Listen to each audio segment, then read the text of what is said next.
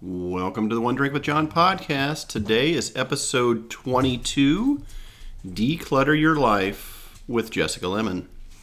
Jessica Lemon is a famous author. She's also my wife, and my co-host now? You've been on a lot of these, so... Officially, yeah. The last podcast we decided maybe co-host would be a better... Co-host. I don't think I'm that special of a guest anymore. My special guest that...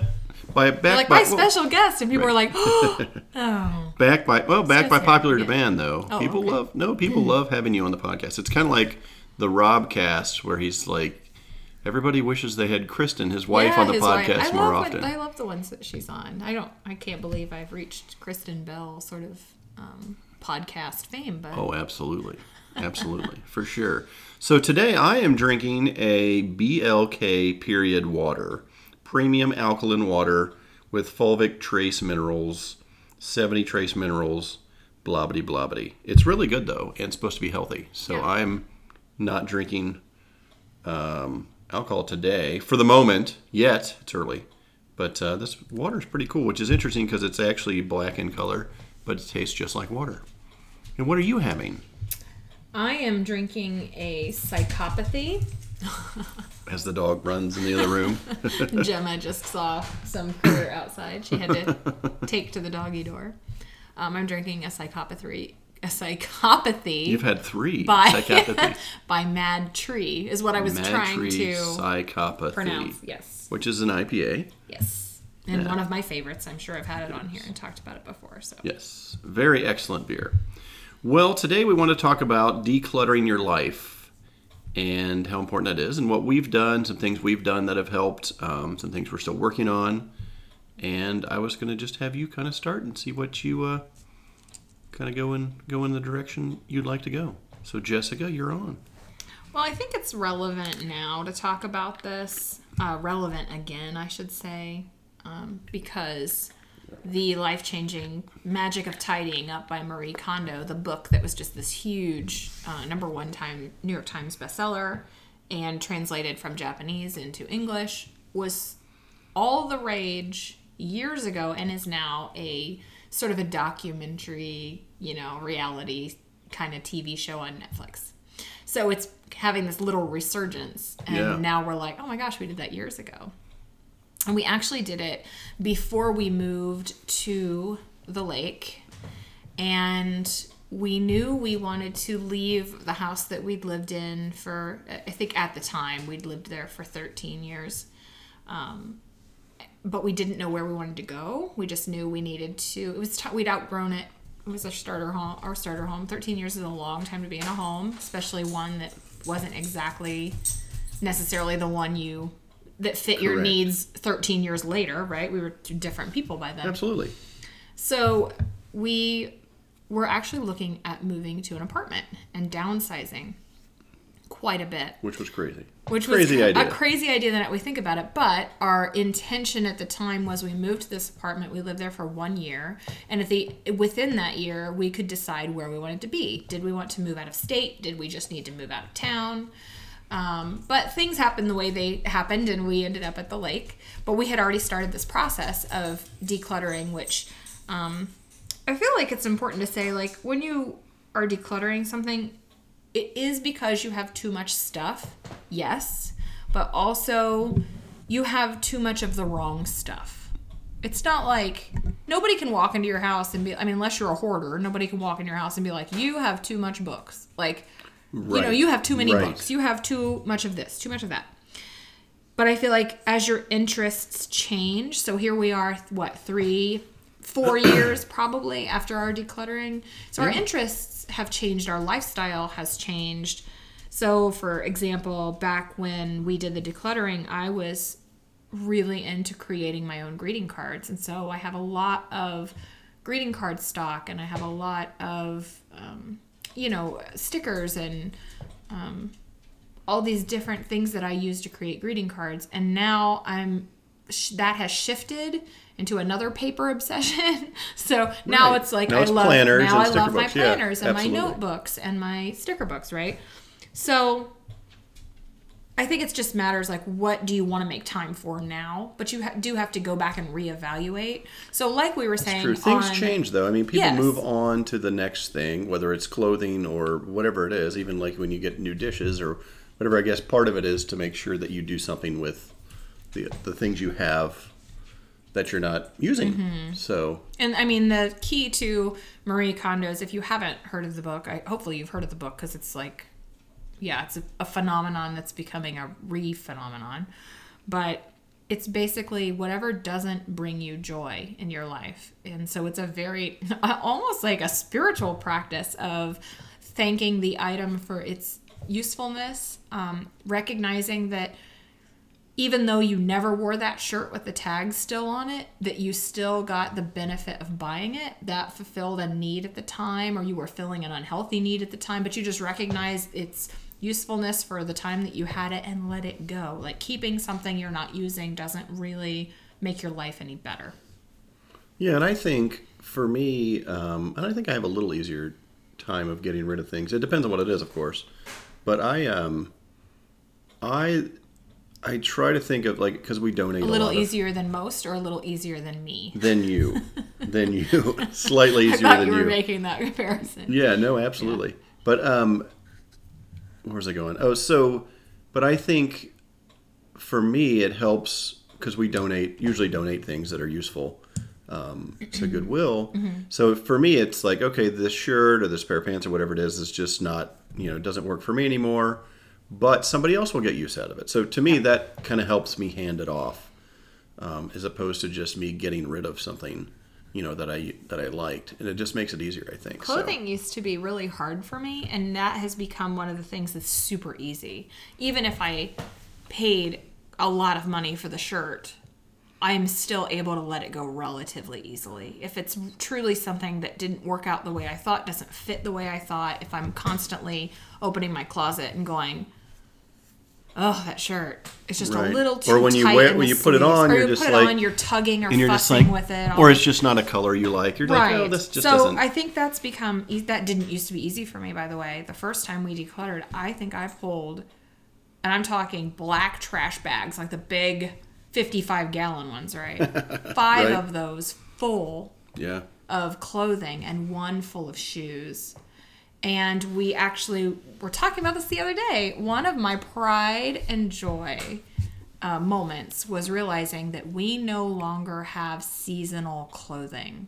We do not pack away all of the winter clothes into tubs, put them up on a shelf, and then pull them back down in the wintertime. Right. You know what I mean? We don't pack those summer clothes away for winter and the winter clothes away for summer. Right. And is it because, well, they talked about that in the book too, didn't Yeah, she? I think I so. believe It's been so. a It's long been a while time since since we I read read it. it, but I 5 do years, but- believe that she did. And here, we live in Ohio, and it's, I mean, it's, The weather changes. Well, we talked about that on a Yeah. couple podcasts ago, but it yeah. can be spring and be 35 degrees, so it's hard. It Yeah, was it could be always 70 a degrees pain one day, and then a few if you days keep later it out could be one 60. sweatshirt, or you keep out one pair of Yeah. sweatpants, you're just not sure what to keep. So that was something that I really, really, really liked, is that everything in my drawers and everything in my closet is currently all of the clothing that I own. I'm not going to open some tub that has all this musty smelling stored away clothing in it, because I have kept what is important to me, what I like and what works. So you said it was easier for you. So what have you done to make it easier? Like, I or do you think- know, is it more of a mindset? Did you change just the way you look at it, or I what? think it what was was mindset. First of all, some of it was habit. We pick up habits from our family and the way they do things, and you realize you've held on to this sweater because you wore it sometimes when you dressed up and it's 15 years old, or Right. it's, So it's no longer in style, Right. but you're like, oh, it's still useful. the other part of that is I completely lost my train of thought.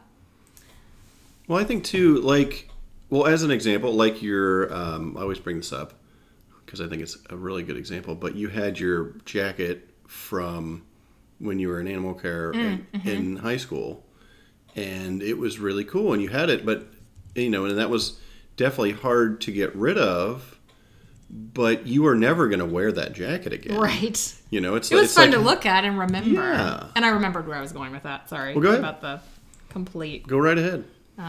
brain wipe. Jump back there. in. So the mindset that helps me most to get rid of clothing is the idea that it was worth it. Maybe it wasn't worth it, but that usefulness has gotten used up. So if you were having a bad day and you went to the store and you purchased this, but you get it home and it's not what you expected, right? Maybe you did take the tag off, and maybe you wore it one time and you're just like, it felt good to buy this. I felt like I looked nice in it, but now it's irrelevant. I don't want it anymore. It's just not, doesn't fit the style. It doesn't go with the pants I bought it to go with. So I think just acknowledging that I got something out of it at the time and being more aware that next time I make an emotional purchase, the last time I made an emotional purchase and bought a $50 shirt, I put it in Goodwill 2 months later. So it's just, I think it's that sort of like lesson learned sort of mindset that has kind of copied over into everything.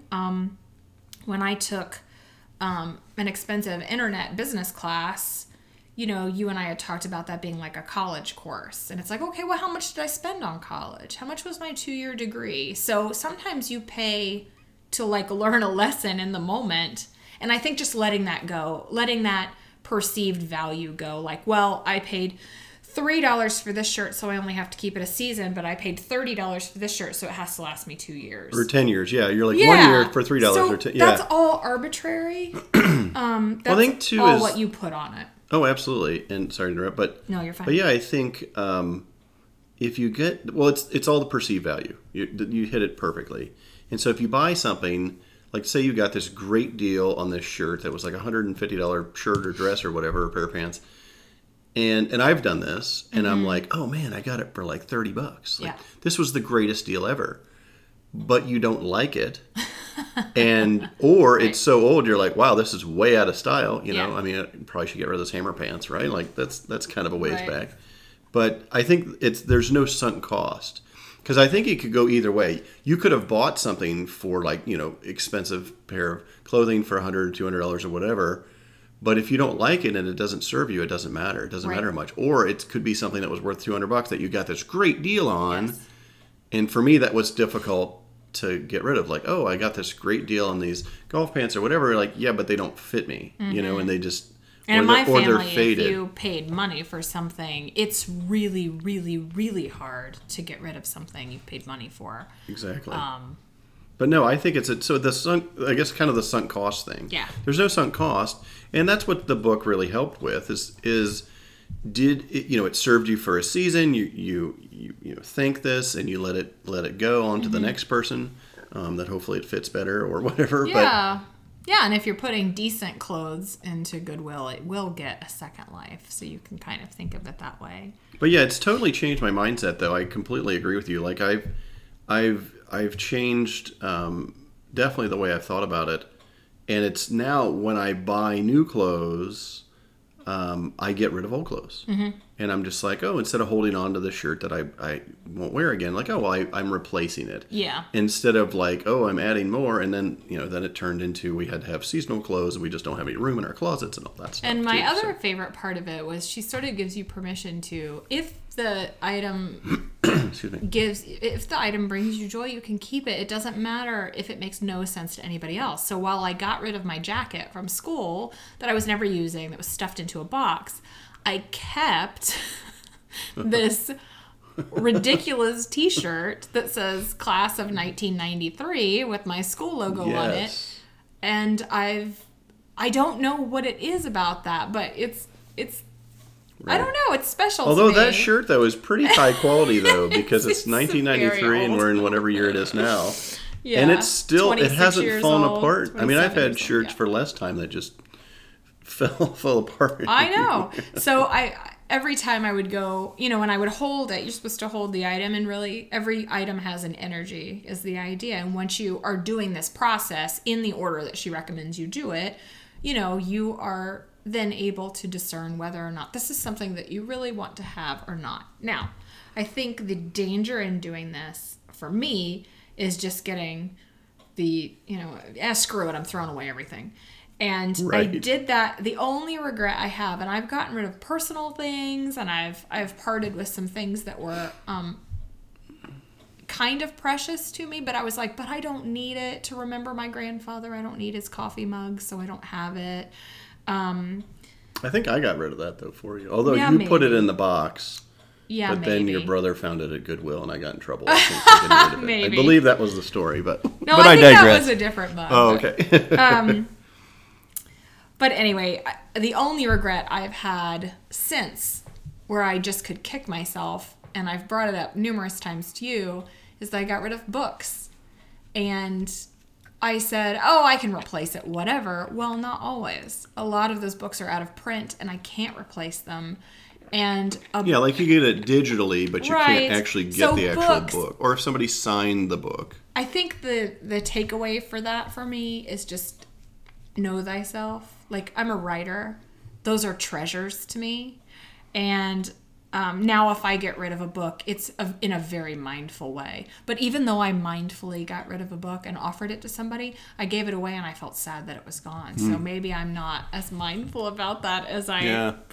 pretend to be. But But no, we had talked about this, and we decided that that we were going to leave more room for books, and it's, if we have to buy some more shelves and things. But if that's something Right. that's important to you, and again, you're an author, and so this is what you do, and so that's a very important thing. yeah. So I also thought it was interesting because I watched a couple of episodes of Marie Kondo's Netflix show. I thought it was interesting that she said, because the hardest part and the thing that you do last is part with your personal trinkets or photos, or you deal with all that personal stuff, all your memory stuff, right? Uh-huh. All the stuff from school, all the... Your which little I shoebox did full go of through a stuff, lot. yeah. I did go through a lot. So I thought it was interesting that on the show, she mentioned that all that sort of collectible personal item stuff is not as prevalent in Japanese culture as it is here. So, Really? So again, I think you need to be very mindful of what it actually means to you. If that personal item has that good kind of energy. I mean, if you look over your shoulder, there is a bendable California raisin. This is the most ridiculous thing, and it is proudly Yes. displayed in my living room, guys. It is a bendable California raisin, the girl raisin with high heel shoes, absolutely. and it is from Burger King. Oh my gosh, I didn't even know where it was from. And back when I was maybe 12 years old, 10 years, 11 Wow. years old, Wow. my stepdad brought that home from Burger King for me.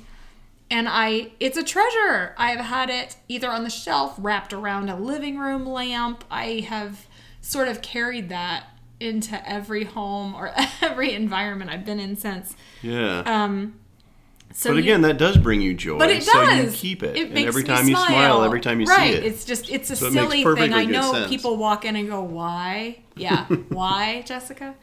Another thing that was really hard for me to part with, but I thought a remarkable job, is I am a Madonna super fan, and for years and You years are. and years I cultivated together all these scrapbooks. I bought every magazine I found with her picture on it, biographies, books, coffee table books, and I was pretty ruthless with the Madonna stuff. I think we still have one box of it, but I mean, I had 3. I don't even Multiple know. boxes. I had Yeah, you had a boxes lot and of boxes stuff, and yeah. concert books, and because I've seen her 4 times in concert, and that became something that I was super, super into and valued a great deal. But then later was like, I still like and appreciate her music, but I'm not as super fanny about it Right. anymore. So it was Right. easier to let that go, and letting it go didn't change my life at all. So it's just important to like reevaluate every couple of years.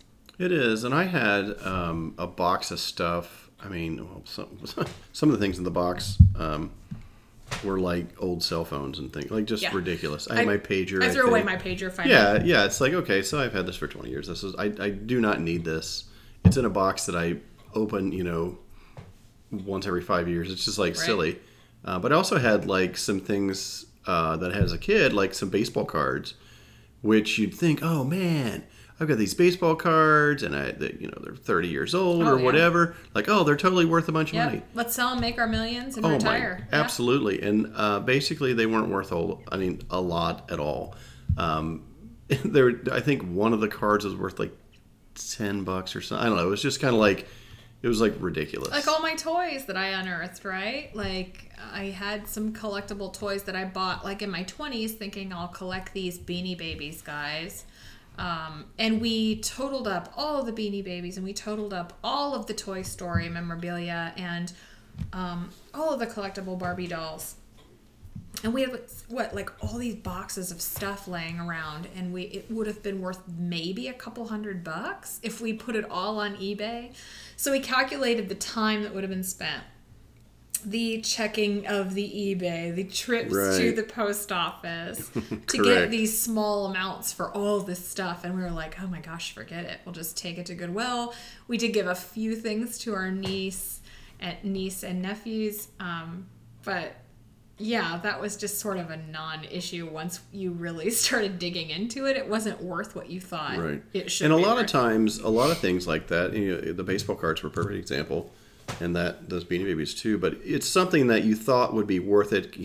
In all these years, it's going to be save it. But then when you look it up, it's one of those things that everybody did that with. Like there was like so many things. And it's not bringing you joy. Having boxes of toys in the hopes that they're going to go up and you can trade them in for money doesn't bring you any joy. But my, 100-year-old NCR cash register that's probably worth, I don't know, $150 or something. Not a whole lot, but yeah. I have because it was my grandfather's, and it was always in his house when I went to visit. Right, and you played with it as a kid, and it reminds you of your grandparents. It's a treasure to me. So it's different to keep something that you're treasuring for that reason than it is to keep something that you're just hoping the market's going to explode on this particular item and you can sell it.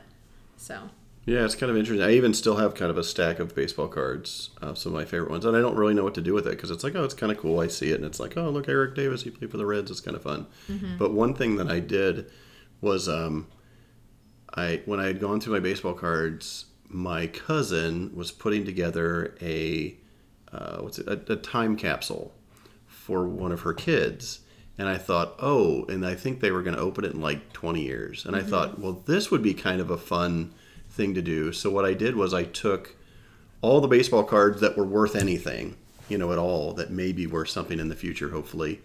And I mailed those to her to put in the time capsule. You did that. Yeah, I did that. Nice. And I thought that would be a really cool thing because, maybe in 20 years it might be actually worth something. But either way, whether it's worth something or not, it would be kind of cool to see. Because at the time the cards were probably 25 or 30 years old. And then they'd be maybe 50 years old, which would be kind of neat. So tell the story about what you did with the Star Wars figurines that you collected for a really long time. And these were the reissued, right? Not the original 70s, but... Correct. Yeah, I didn't have any of the 90s, original maybe? ones. Yeah, so back... Was it the 90s, I guess? Something like that. So. Yeah, because it was right around when so. I met you. But the Star Wars movies got reissued and they came back out. And so I thought, oh, wow, I'm going to collect some of these Star Wars figures and keep them in the box and, of course, sell them for millions of dollars later. But it was kind of a fun thing to do. And I didn't know if I'd make any money or whatever. But I thought, this is kind of a cool thing to do. And obviously, I know I'm not the only person that thought this was a great idea. And I'm not a professional toy collector. But it was fun. I kind of went around to different stores. And they were like $5 a piece. And so I'd spend $5 or $10 here or there. And like, oh, look, it's a... the Princess Leia, I don't have that one, let me get that one. And so your value was in the hunt. See? It was kind of fun. See what I mean? It was fun, and then later, it wasn't there. Yeah. And I kept them in the box and in the container. And then I had it in like a box in the basement or whatever. And I thought, wow, this would be, and like, ooh, when the movies came out again, the new ones started coming out, maybe this would be a good time to sell them. And, you look them up. Again, you look it up on eBay or whatever, and some of them are worth a few bucks more than I paid for them. But at the end of the day, is it really worth the time and hassle to do that? And so I came up with a better idea. I thought, why don't I just give these away? And I was trying to think of a cool way to do it. And so for Christmas one year, when my whole family was together, all the nieces and nephews and everybody, we decided to do like a white elephant gift exchange. And so what I did is Jess and I wrapped up all of the Star Wars figures. Lot of them. Yeah, there was probably 25, 30? At least. I mean, it might have been more than that, maybe 40 or 50, but there was a lot. And so we wrapped them all up, and then we just did, the typical white elephant gift exchange where you pick a number and you get this. And so it was really fun. Yeah, because people got multiple ones. So yeah. They loved. But the joy of doing that, and it was also really funny too. Loved the process of it. Because even like my brother and some because it was only for the kids. The kids are the only ones that were participating. No, everybody did. Oh, they did. Everybody got it. I forgot about that. Yeah, so everybody did it. And I had it in my head. It was only the kids. No, everybody got it, and it was just kind of funny because I remember looking at my brother, and it's this perfectly good thing in the case that was probably 15 years old. Yeah. And I was like, just open it up. And he's like, what? He was like, yeah. Or he like, we were watching the kids. I was like, that's right. Because they were like, oh, what do we do? And I was like, no, just open up and start playing with it. And they're like, but you've been collecting this. I'm like, no. I'm like, that's what. So it was so much more fun. To take them all out of the packages. Take them out of the packages and just destroy the packages and just start playing with them. They spent the whole afternoon playing with Star Wars. Yeah, losing the guns and the place. Oh, immediately. And it was just so much fun. Everybody had such a good time. So it kind of goes back to one of our other values that we've had for years and years is to spend money on experiences and not stuff. Correct. And so that was an experience that they won't forget anytime soon. Yeah, we brought it up to them recently, and it was just kind of fun. They thought it was really fun. Of joy out of too. Yeah, and so instead of trying to save them for another 50 years or 20 years or whatever, or trying to sell them on eBay and get a few $100s back that I spent, it was just so much more fun to do it that way. And I think you and I have determined that is just not something we value because we value our time and what we do with our time over making a couple $100. And there's nothing, by the way, there's nothing wrong with anybody if they want to save. Yeah, well, it's something we don't like to do. I'm not a big fan of trying to. eBay is not some a people hobby love to me. do that. I know it's something that just people not my love thing, to do, and I think that we are just like there's a freedom in knowing that that's not for you, and that's just not for us. Right, and it makes it easier to let things go. But yeah, it's just kind of funny. Like I spent all this. You could have looked at it one way, like I spent all this time and all this money trying to collect these, and I saved it for all these years, and they were in mint condition and all this stuff. But it was so much more fun to just see my nieces and nephews and brothers and sisters, and my mom got one too. It was just kind of fun to play with them. You're right. See, I just totally blocked out this. Yeah. And I even opened one. We all did. We all because then we used cards and we just drew cards and everybody drew it. Oh, it was so much fun. It was. But yeah, the kids had a really good time. So, but yeah. So what else? I'm trying to think of another example too. One of the things they talk about in the book, The Life-Changing Magic of Tidying Up by Marie Kondo, is the life-changing magic of tidying up, right? Yes. You just kind of mumbled over that whole title. Yeah, well, it's a mouthful. I know. Well, I thought we mentioned it before, but was how you take things, like the example I usually use when I'm telling people about this, is you find all the coffee cups you have, and you put them all out on the table, all together, and then you decide which ones bring you joy, which ones you need. And I think that is a good example of how to do this, because you need to bring all of the things into a neutral spot. Correct. Yes. Right. So if you're culling your wardrobe, you put all of the clothes on the bed. All of the clothes. Okay. All of the clothes. And I did, and had a little mountain. On the show, if you watch the Netflix show, one woman had to like carve trails around the clothes to get through her 2 bedrooms. So I think it becomes, once you have it all in a neutral spot, it just becomes very obvious how many you have and what you're like, oh gosh, like you don't know. I feel like it showcases the problem better. If you see all of these well, it's true. If you have coffee pile, cups in the kitchen, cabinet, and then you have them in a cabinet, and then you got them upstairs, you got them all over the place. We should probably do this with bar glasses, by the way. Those 2 cabinets. Oh, absolutely. Unless that's something you I've value. already done that. Wow, it's the dog runs around and the neighbors close doors. It's a busy day out here at the kitchen table. It's a busy Sunday.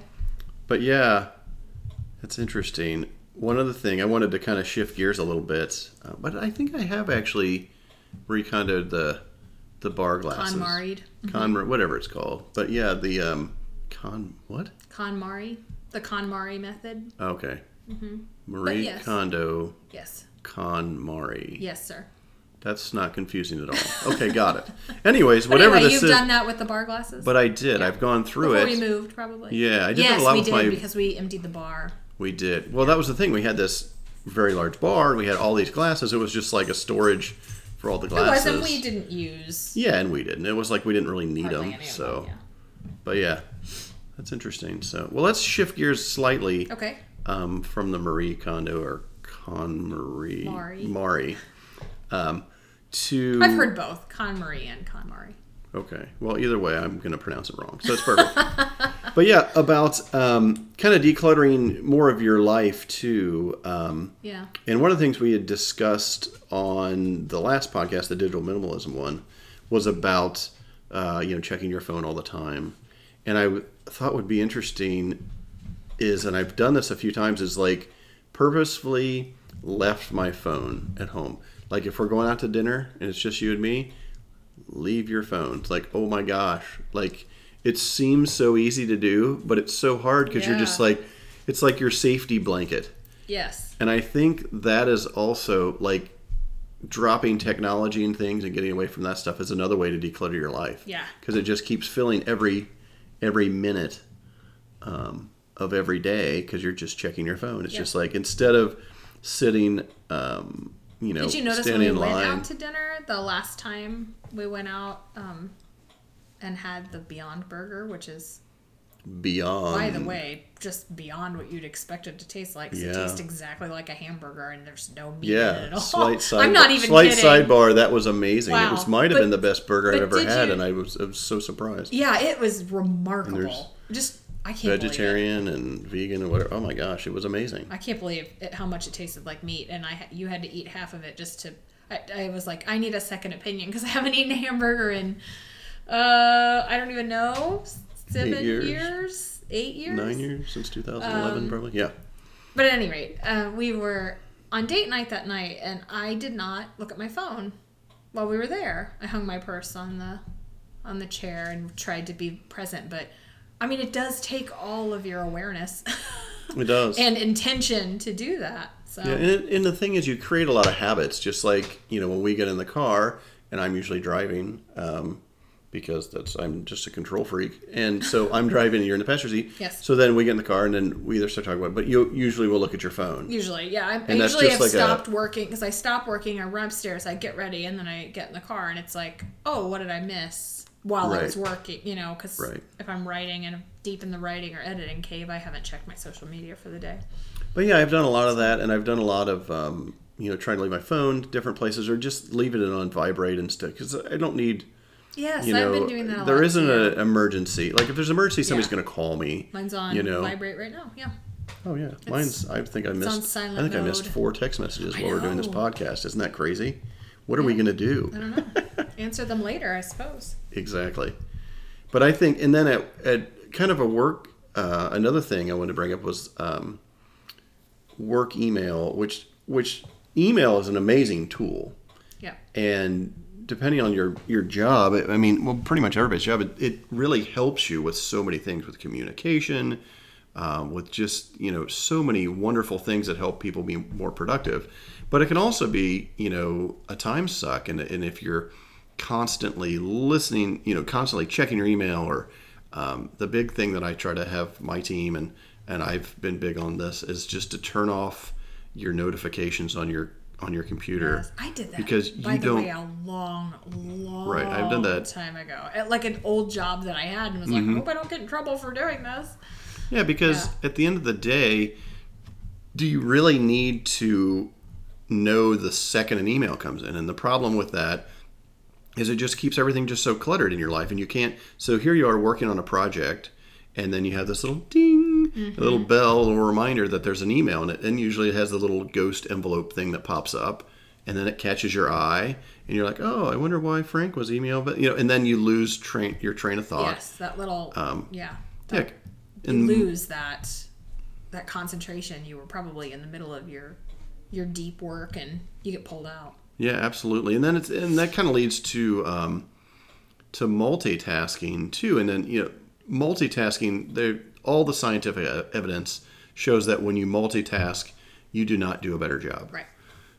You may be doing more things at the same time, but you do them much less accurate and well, and it actually ends up taking you longer to do them. Yeah, you're actually half as proficient.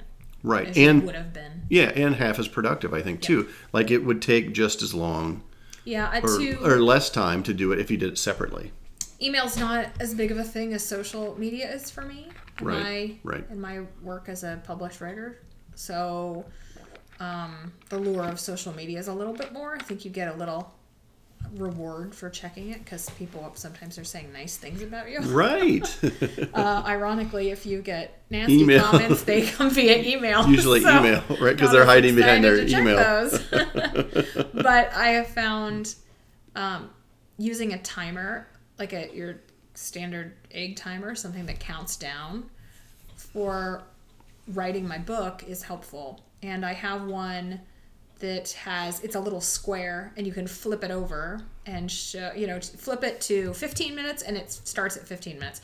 You flip it to the 30-minute side, it goes to 30 minutes. So you don't wind anything. You just flip it over and then when it beeps, it's done. You flip it back over and then start another round. It is a really cool little timer, It is a very cool little timer. So we can put a link to that in the show notes, actually, if you want to remind me. For sure. To find that for you. But that... knowing that I've set that timer and I've set apart those 15 minutes to intentionally write, of course that leads to 15 minutes of writing, which leads to 15 more minutes of writing, or sometimes I flip it to the 30 minute the next time because I go, oh wow, that flew, I don't want to interrupt it in 15 minutes, and I'll flip it to the 30. But I feel like you have to put those kinds of things into place. So like you were saying, so you don't multitask. I see what you're saying. So it doesn't spill over. So if you set that timer for 30 minutes, and you know that for that 30 minutes you're just doing that task, then and you turn reach your for phone off and everything. Yeah. Or go to Facebook.com. Part of your brain goes, or go check your email. Clock, right? Mm-hmm. Like you're on the clock here. You can't check that right now. So that definitely helps you focus on the one task. It does. So you could do that. I was thinking that would be a good way to, if you're working on a project for work, that's a very consuming project that you need to be present for, you could employ the timer method. And as a reward, when that 30-minute timer beeps, go check your email.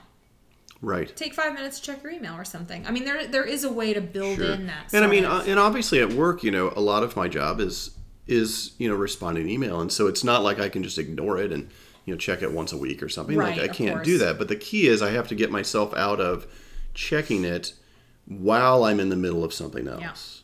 Yeah. And a lot of times I'll shut it down, or, we use Outlook, so I'll just put it on the calendar so I don't accidentally look at it, notice like, oh, look at this. Because a lot of times, you'll go to Outlook to go maybe look at an old email to get information on the project you're working on. Mm-hmm. And then you're like, oh, I got 5 emails. And then you're like, wait, where am I? What am I doing? I just checked these other emails, and I just, those little brain farts don't help you get done what you're trying to work on. So. Right.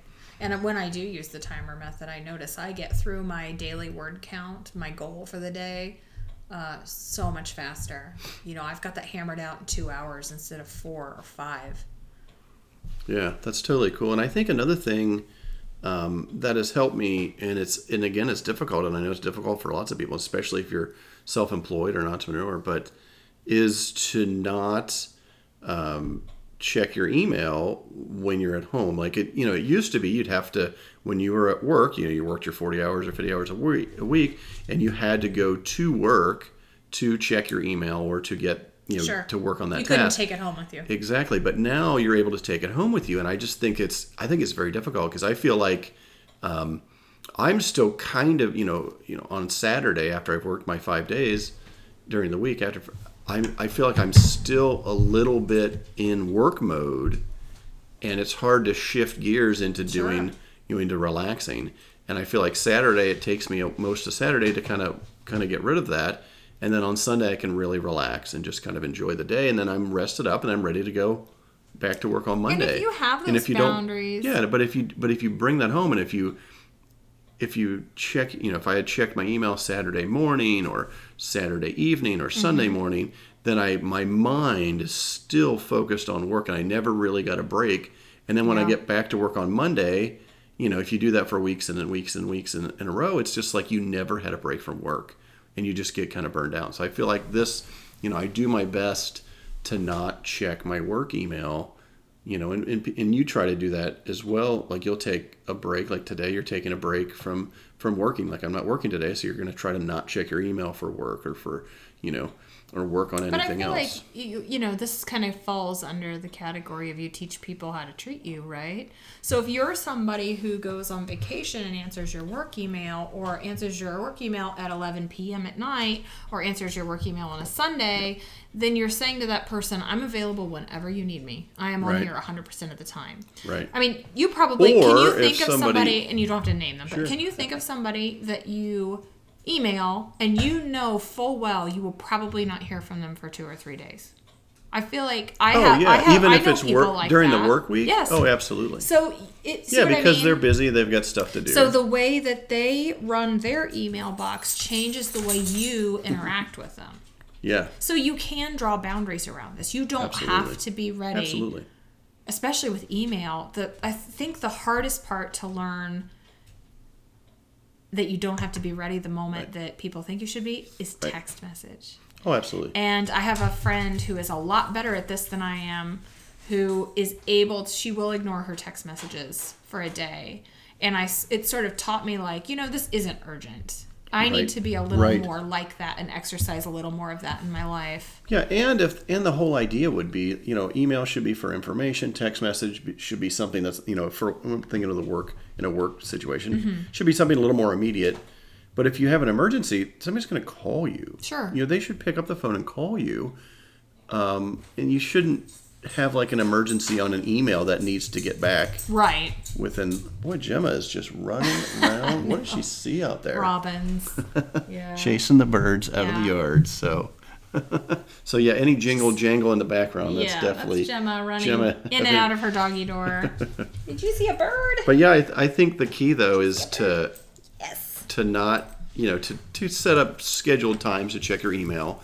And even for me, a lot of times what I do is not so much like, I'm going to check my email every hour or whatever. It's more like I'm working on a project. Yeah. And once I get, my to this point of it. Right. As soon as my TPS report is done, then I move on. Then I go check my email again, or then I move on to the next task or whatever, as opposed to just like, mindlessly checking it all the time. Not multitasking. Yeah. Correct. Yep. And then the other part of it, like I said, is just not to bring that home with me.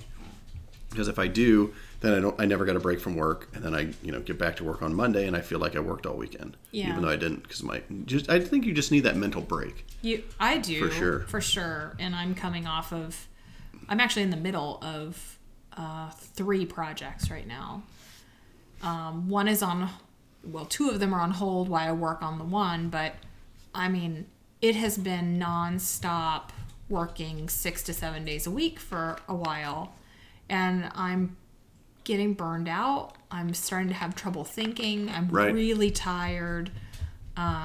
It doesn't serve me. Yeah, and there's some studies that have shown, and I forget exactly, I heard it somewhere, but they're talking about how after 40 hours of working in a week, once you get over 50 hours, your productivity goes down dramatically. And once you get to like 60, if you're working 60 or 70 hours a week, it's almost like you should only work 40 to 50 hours a week. I feel like writing hours are like dog years. Like, I do not write for 40 hours a week, but I swear to you, the mental drain that it takes to even... So each hour is like 7 hours? Kind of.